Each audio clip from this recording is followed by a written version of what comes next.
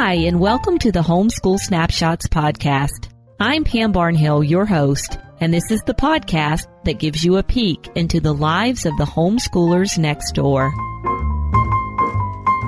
Hi, everyone, and welcome to episode 16 of the Homeschool Snapshots podcast. I am so happy that you're joining me here today. I am super excited about today's episode. It's not every day you get to talk to renowned author and world traveler all at the same time. Tsh Oxenreider from The Art of Simple is on the podcast with me today, and it was just so much fun getting to chat with her. Now, this summer, I have spent a little extra time reading a few books. I don't know if you guys like to read or not, but it's something I really enjoy doing. I don't always have as much time to do it as I want to, but I really enjoyed some of the things I've been reading this summer, and I wanted to share them with you. So my guilty pleasure this summer was a little book called The Astronaut's Wives Club by Lily Capel, and it was not a bad book. I enjoyed it, but I really enjoy that particular period of history, and I've always been kind of fascinated about what kind of lives the astronaut wives must have led. Another book that I really enjoyed this summer was The Daughter of Time by Josephine Tey. Now, this book is on the Ambleside reading list and was suggested for me by my friend Brandy Vinsel. I loved reading this book. I found it very fascinating. A great mystery. It's all about Richard III, who that's another favorite time period of history for me. Can you see a trend here? And I will be checking out other Josephine Tey mysteries in the future. I'm doing a little heavier reading this summer. I am reading The Liberal Arts Tradition by Clark and Yane, and this is published by Classical Academic Press. This has been sort of my academic read for the summertime, and I've really enjoyed it and learned a lot about classical education from this book. I think it's one that my book club will eventually work our way through. And finally, another really great read that I read this summer was Notes from a Blue Bike by Tsh Oxenreider. The book really made me think about some of the ways that we do things in our life and just take a few moments to be a little more intentional about some of the things that we might be doing. It's a great read. I suggest you pick it up. And if you enjoy Tish's interview today, I know you're just going to love the book. Okay, so you be sure to pop on over to edsnapshots.com/16, where you can find links to all the books that I was talking about in the little intro here. And you can also leave me comments there with the favorite books that you've been reading this summer. I would love to see your suggestions so I could add some of those to my reading list. And hey, we've got a podcast coming up, and we're going to get on with that podcast right after this note from our sponsor. Today's podcast is sponsored by Simplified Organization. Simplified Organization is an e-course by my good friend Misty Winkler. And what I love about the course is it does a few things for you. First of all, it gives you the tools you need to help you get organized. Secondly, it gives you tons of great helpful tips. And finally, perhaps the most important part, Misty really addresses your attitude towards organization.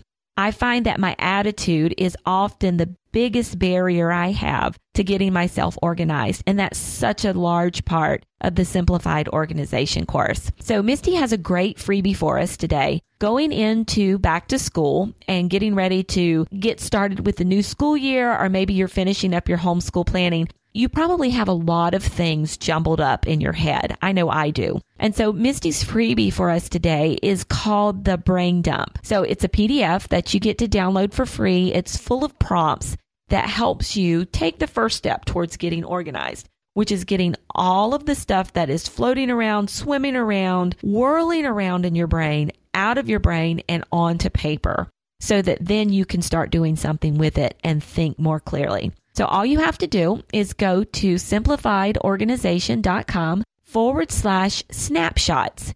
And from there, you'll be able to grab your free Brain Dump download. Now, if at any time you would like to order anything from Misty's site, she has also offered us a coupon code. The coupon code is Snapshots, and you can use that to get 20% off anything that Misty offers.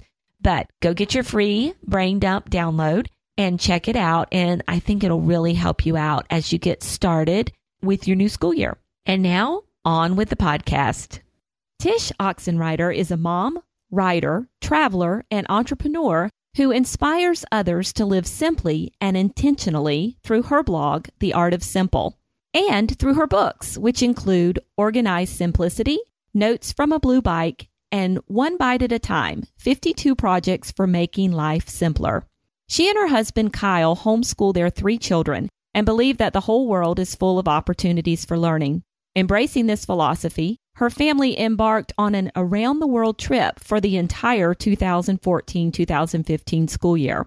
Now back from her trip, Tsh is in a unique position to share about what she calls world schooling. Tsh, thanks so much for being on the podcast today. Thank you for having me. It's fun to talk about this. Oh, it's going to be a great time. Well, could you start off by telling me a little bit about your family? Sure. Yeah. So my husband, Kyle, and I have been married a little over 12 years, and we have 3 kids, ages 10, 7, and 5. And we share the workload and school load together, my husband and I, about 50-50. And so we both work from home and school from home, obviously. And we kind of live unconventionally in that way, doing a little bit of, homesteading in our own nomadic kind of way. Well, how did you guys get started homeschooling? Well, it's kind of funny because, and I'm sure many people feel this way too, but I never in a million years thought I would homeschool. Mm-hmm. I grew up in the public school system, and you had the stereotype of, homeschoolers being weird and why would you do that? But my husband and I met overseas. We were both doing nonprofit ministry work. And so whenever we got married, we knew that that would be part of our life. And so when we decided to move overseas as a family, the country that we were going to, Turkey, really didn't have any viable schooling options. We could have done the local schools, but we weren't comfortable with that for a number of reasons. And so it became one of these I guess we'll homeschool kind of things. But it slowly went from a thing that we just tolerated, to something that was just this is what we do, to actually really loving it. And so it really started out of necessity overseas, but we brought it back with us when we moved back to the States. Yeah, it's funny how many people come to homeschooling almost reluctantly and then wind up falling in love with it and staying with it for a long time. Yes, my story is very similar to that. Well, I'm going to start you off with a multiple choice question. Are you ready? Okay. Yes. Your homeschool day is most like which literary classic? Would it be A, Persuasion, B, Plato's Dialogues, C, War of the Worlds, or D, Shakespeare's Comedy of Errors? Oh, funny. I'm going to have to go with War of the Worlds there, probably.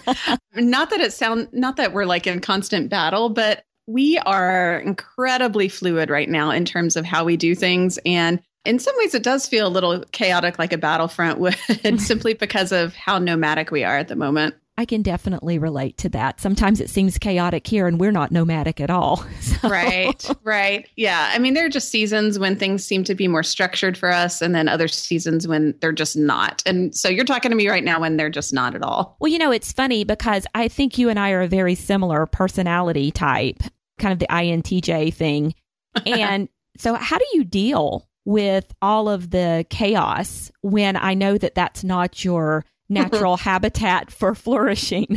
Absolutely. Yeah. It's kind of funny because my husband is an INFP, and the P side of him is pretty strong, which means he's very adaptable. In fact, the StrengthsFinder test, his number one strength is adaptability. And so he brings a lot of that to the table, where he can go with the flow and I bring the structure. And so I think we're a good team, especially because we share so much of the load together, that I provide what's needed in terms of, okay, we do need to do these things, this list of things, but he helps me stay focused on the present, enjoying the moment, and kind of, going with the flow, taking advantage of opportunities when they show up, especially when traveling. So I think that's why. I don't think I could do it without him being right there as well. So you kind of balance each other out in a good way.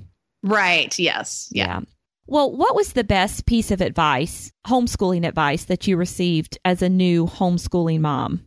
Well, and I don't know if all homeschoolers buy into this, but I certainly do. When we first started, and as I said, we did it reluctantly, someone told me, think of it as a year at a time. Go a year at a time, a kid at a time, and at first my daughter, my oldest, who was going into kindergarten, her younger brother was 2. So I only had the one right then. And I just thought, okay, it's easy for me, especially, INTJ, I'm a huge planner. Mm-hmm. I'm already thinking about, but what will 12th grade look like? Will she get into college, And it really helped me to think, you know what? I don't have to think about it. I have to think about kindergarten. And in fact, I don't even need to think about kindergarten. I need to think about this next week or this next month, and keep my goals within reach and keep them focused, but don't feel like every single minute detail is going to be a catastrophe if it doesn't line up exactly with whatever educational goal I have, basically to enjoy the moment a little more, I guess, but really thinking of it just a year at a time. It's funny. The second interview I've done for my second season, and both of you, I also spoke with Jimmy Langley, and she also started out homeschooling as an expat in a foreign country. So let me ask you a little bit about, was there any homeschool support for you in Turkey at all? Actually, there was just among the expat community, because the city we were in did not have an international school. So there was no English-speaking school options at all. So the expats either did local schools, which were obviously in Turkish, or homeschooling. And the vast majority of them did some form of homeschooling, even if they had their kids go to Turkish school, for English and that sort of thing. So there were a lot of fellow homeschoolers there, and I was really grateful for that. So you were lucky to be surrounded by a lot of people who were doing the same thing. I was, but it was funny, like the Turkish culture does not have a concept of homeschooling, as do a lot of countries as well. And so our local friends, our neighbors and Turkish friends really thought we were crazy. They did not understand the concept at all. Oh, yeah, that would be interesting. Mm-hmm. Well, thinking back to those early years, what is some advice that you didn't receive that you wish you had? I always heard about thinking about your kids' learning styles and focusing on, how would this child learn best? What's best for them? And that's one of the beauties of homeschooling. But I wish I was also encouraged to think about what style of teacher am I? And in some ways, what style of learner am I? Because I think so much of what we do in homeschooling is modeling a learner posture. And so it took me a few years to let go of the guilt that I'm not a crafty mom, for example. I'm not going to be the type to build a model of the Parthenon or, do the mummy chicken thing that people do when they study Egypt. I'm not going to be that type of mom. And I'm totally great with that now. But at first, I really struggled. And so I tried to do more than I needed to do. And I tried to do things that just weren't, not only were I not that great at, but I didn't even really like them. So I wish I was told that more, to think about me and not just my kids' learning styles. Oh, that's some great advice. Yeah. Mm-hmm. Well, what is a book do you think that is a must read for your children before they leave your homeschool? Oh, gosh. Well, it's a tough call because I can think literarily and I can think practically. But gosh, I think for me, I really love Jane Eyre. Mm-hmm. I feel like Jane Eyre is a great literary figure. I like her courage, her spirit. I like the writing in the book. It's really well done. It's a great example of a novel that, is well written, but is also just a great story. And so that was my favorite book in high school from my reading assignments. And so I think I would love my kids to have that experience too, especially when we get old enough to tackle the classics. Does your family have any special homeschool traditions, like ways to celebrate the first day of school or? The main one we do, and I don't know if this is a tradition, but this is a routine we do. We let the kids wear pajamas one day a week.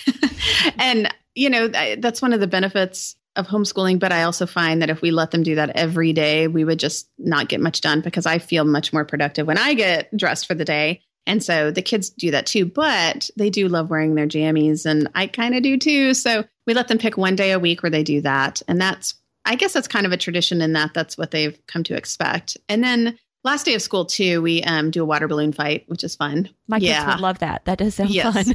It's kind of a fun little, they know it's coming, but we do a, parents versus kids kind of backyard water balloon fight. Okay. So does everybody have to choose the same day to wear pajamas, or does it kind of stagger throughout the week that any given day somebody's going to wear pajamas? It can stagger throughout the week, but it does happen that when one wants to do it, the other tends to follow, especially the oldest. But they can pick whatever day they want. That peer pressure. Exactly. Thinking back on the time that you've spent homeschooling your children, do you have a favorite memory or maybe an aha moment of when you were working with one of them? Well, I don't know if this is a specific moment, but this past year when we traveled around the world, it was a big step of faith for me because we had everything literally on our backs for the whole year. And so we couldn't take a lot of homeschool materials. We just basically had what we could fit. And so I was a little nervous about how well they would actually learn, if they would be behind. I guess we're always concerned about that. But I especially was, just because this was going to be such an unorthodox year. But I also didn't want to be so bent on the checklist and making sure they get through curriculum that we miss out on some of the hands-on learning experiences that obviously come with a round-the-world trip. And so I remember, I think it was in Africa, so it was about halfway through our trip, when my son basically understood fractions. And I realized that he learned fractions because he was explaining money. And, we had to convert currency all the time. And we would be in markets. And so we used a lot of cash. And it was really cool to see that he understood basically by the coinage and the bills and how they equaled each other, and comparing dollars and cents to the local currency, that this was fractions. And so anyway, from then on the trip, I embraced more the idea of hands-on learning, going with, even though we're not like actually getting through the math curricula like I want, he's still learning, and probably in a more memorable way. Well, it's funny. One of the questions I was going to ask you about the trip was, it's obvious when you're going on a trip like this that you're going to be learning a lot about history and geography and art. How do you address other things like math and reading? And it sounds like that they kind of took care of themselves. Yeah, they did in a way, and I also at the same time felt like reading, writing, and math were the three areas that I wanted to make sure we kind of kept up with on a semi-regular basis, that if we kept up with that, everything else would be gravy in some ways, and everything else played to that. So we did bring math stuff with us. And then we tried as best we could to daily do a little bit of that and reading and writing. And then everything else was part of that. So if we went to the Great Wall of China, then obviously the writing topic would be about the Great Wall of China, or the reading material, the history, the geography, even the math in some ways. So it all blended in, as homeschooling parents know works well. So yeah, we still wanted to focus on those three things. Speaking of the trip, so what inspired you and your family to just, we're going to travel around the world?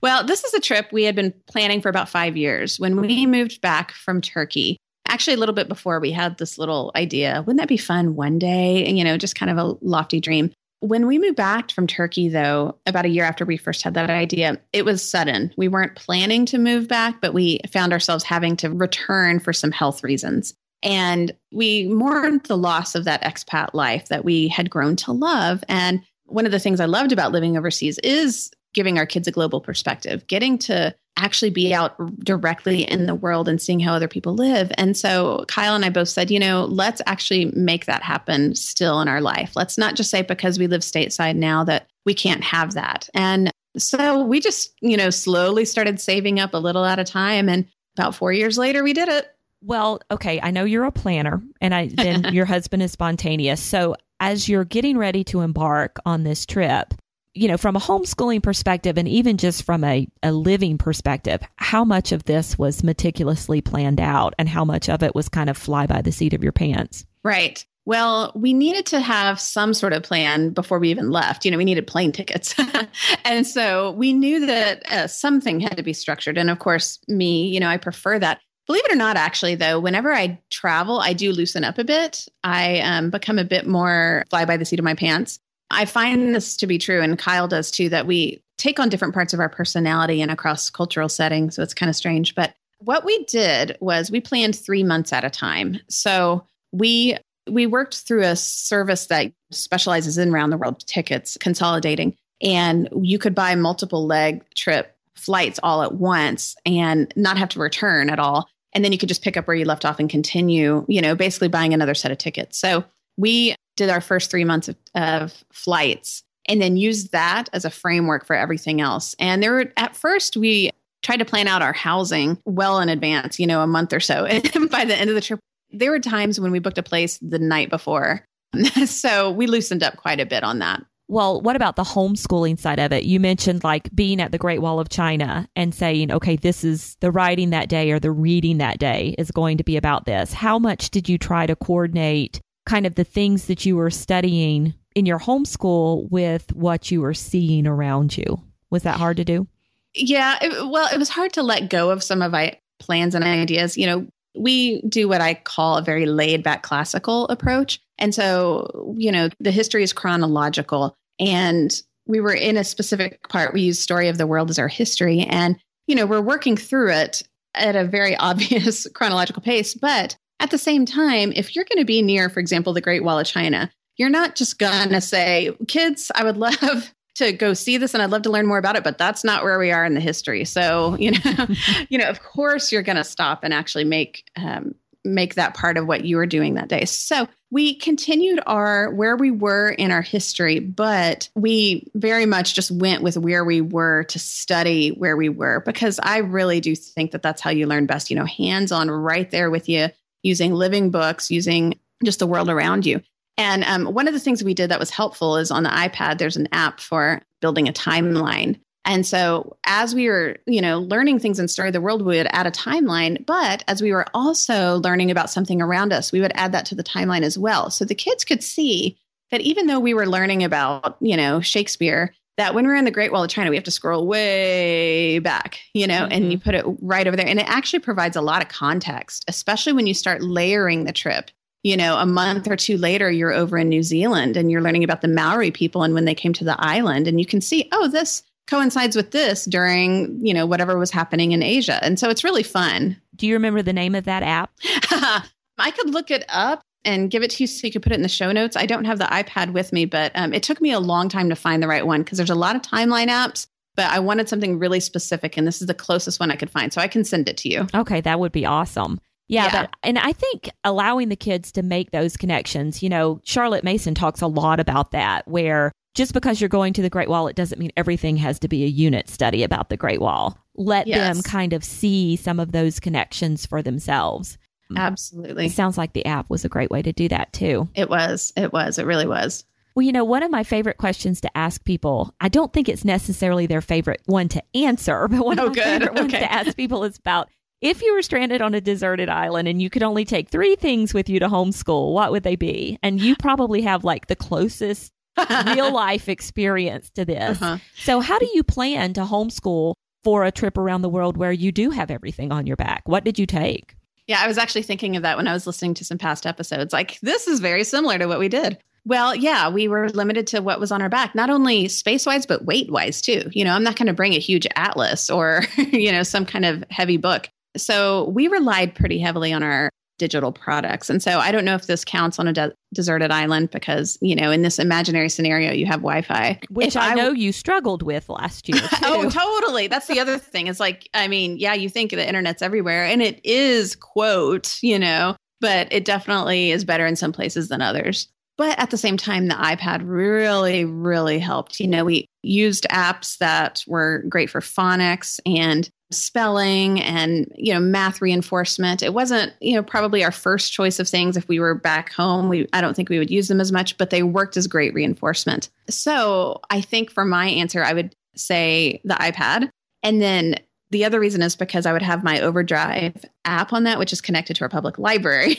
And so that's the other thing we did on the trip. The kids all have Kindles, or at least the readers do, or older too, which I was kind of surprised. I'm not a big e-reader fan, but they are lifesavers whenever you're traveling. And so they each had a Kindle that was synced to our public library so they could read constantly. So our Kindles, and then honestly, a notebook and pen.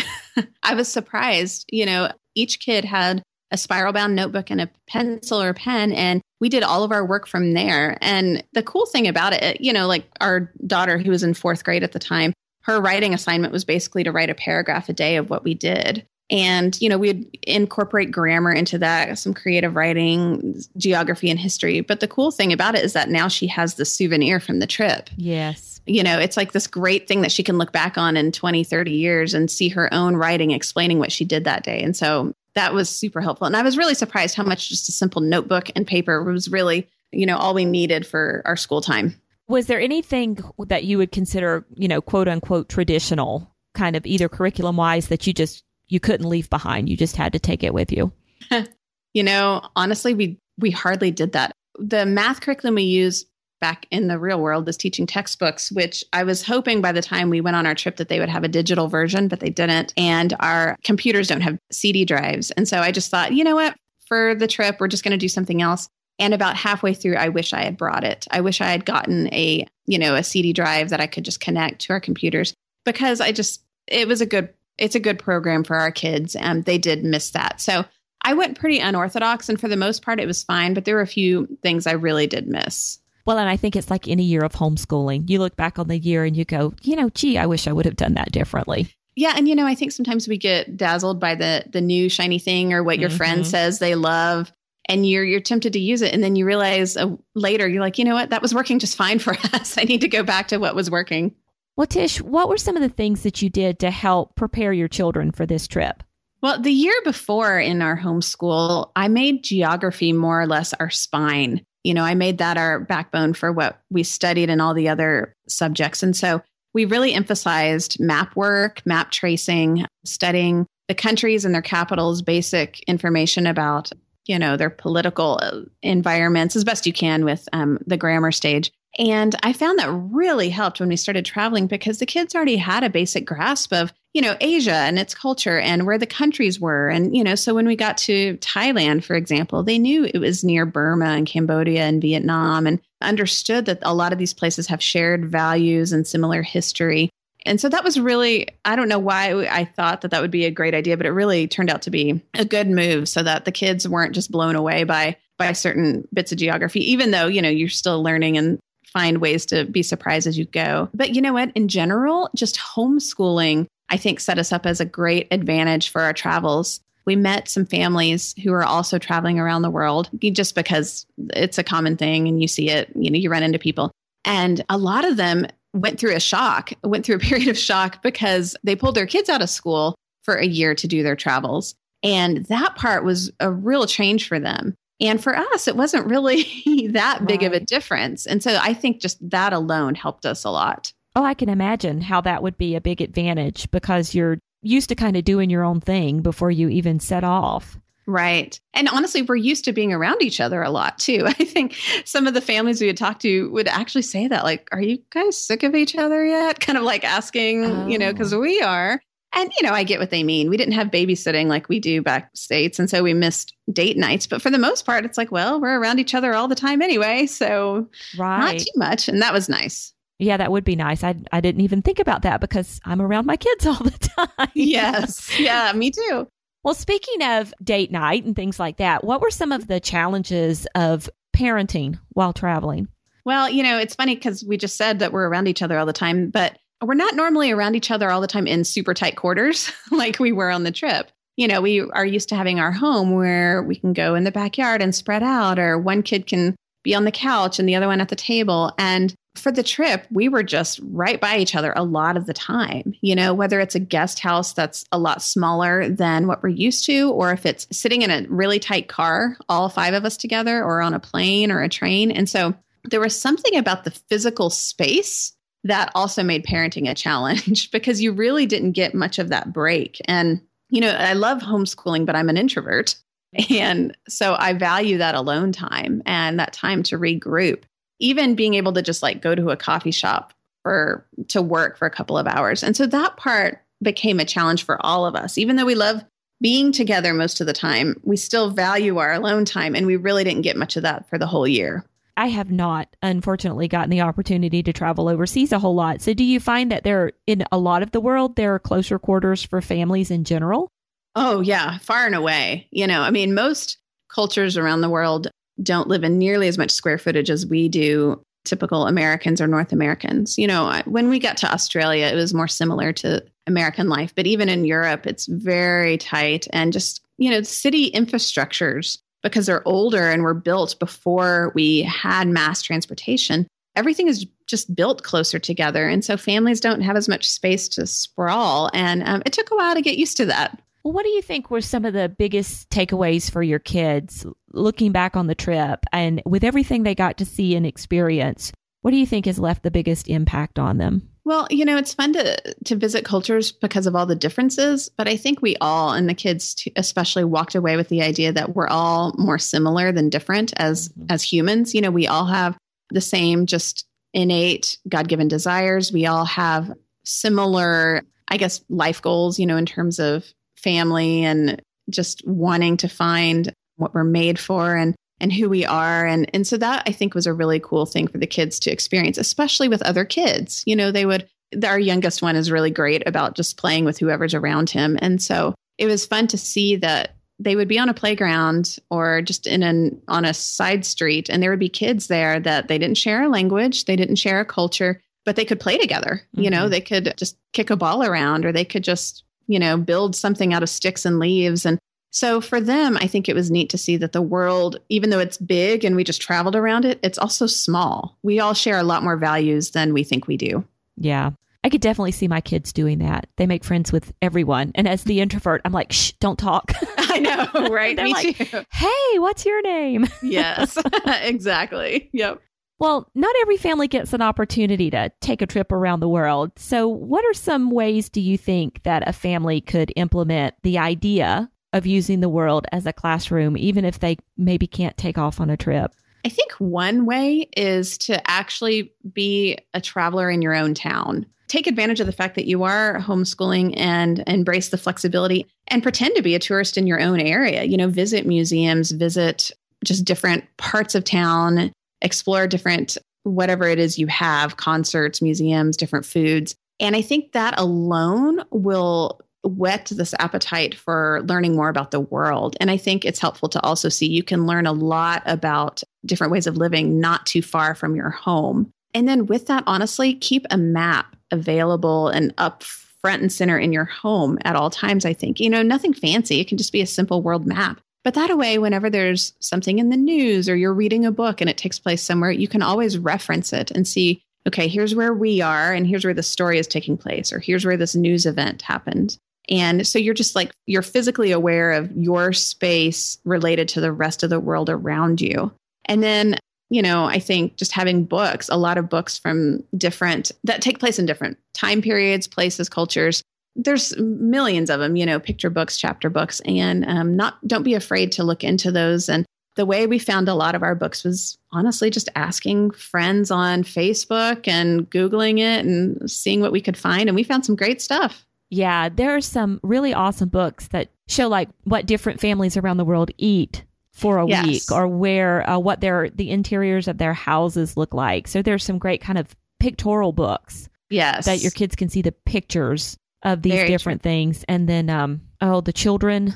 Is it Children Like Me? Oh, yeah. It's put out like Operation World People. I cannot remember the name, if that's what I'm thinking of, but yes. Yeah, I have it downstairs. I just can't remember the name of it. It's a great book. Yeah, it is. My kids like to flip through it and look at the pictures and see how the different kids are dressed and all of those things as well. Another thing that we want to do this next school year is incorporate the places that we miss and love. We're going to kind of relive the trip in a way from our home base. And so we're going to have maybe one meal a week that is from that place that we were in this time last year, so Chinese food, Thai food, African, different countries there, and just kind of make it fun from our own kitchen.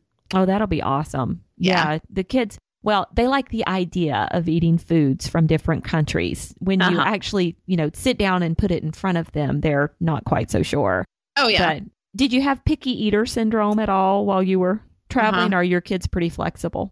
I have one kid who's really picky, and he's the middle kid. And so he influences the younger kid to think, oh, I should be picky too. And so even though if he was pulled out of the equation, I think our youngest it wouldn't cross his mind to be picky. But yeah, our middle guy, we were a little concerned about, and he did okay for the most part. It does help. We didn't do this often, but it does help that you can find pizza everywhere around the world. And so we would promise that, if you're willing to try this food, we will get pizza sometime this week. And so he knew that, there would be relief at some point. Get something he was used to. Right. Well, Tish, are you ready for a little pop quiz? I think so. I hope. Okay. It's not hard, I promise. Chocolate or vanilla? Chocolate. Easy. Pen or pencil? Pen. Talker or listener? Listener. Fiction or nonfiction? Fiction. Cat person or dog person? Dog person. Lord of the Rings or Star Wars? Oh, gosh. Lord of the Rings, I guess. Honestly, I would go with Harry Potter, but I can't answer that. So I'm going to say Lord of the Rings. Oceans or mountains? Mountains. Essay or project? Essay. All right. Well, tell me where people can find you online these days.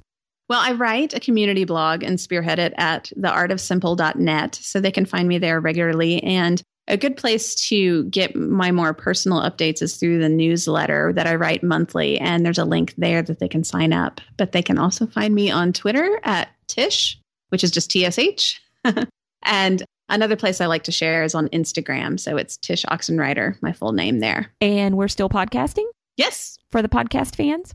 Yes, we still podcast. I had to take a little bit of a hiatus while we were traveling, but the next season's going to rev up and back to a regular recording schedule. Awesome. Yep. Well, thanks so much for being with me today. Thank you for having me. It was fun. I appreciate it.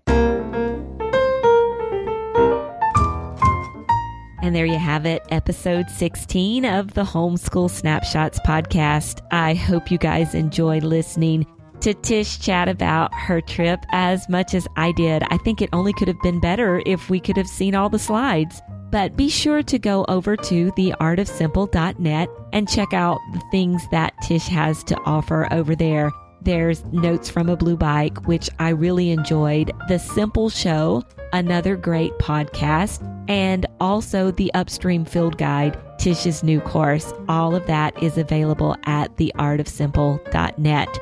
And anything else we chatted about today, or if you want to leave a comment for either Tsh or myself, you can do so at edsnapshots.com/16. And hey, everyone, we thank you so much for those ratings and reviews that you've been leaving on iTunes. It really does help us get the word out about the Homeschool Snapshots podcast. So if you like the show, we would love for you to take a moment to go over to iTunes and tell everybody what you think about it. You have a great couple of weeks, and I will catch you back here soon with another great interview. And until then, keep on homeschooling.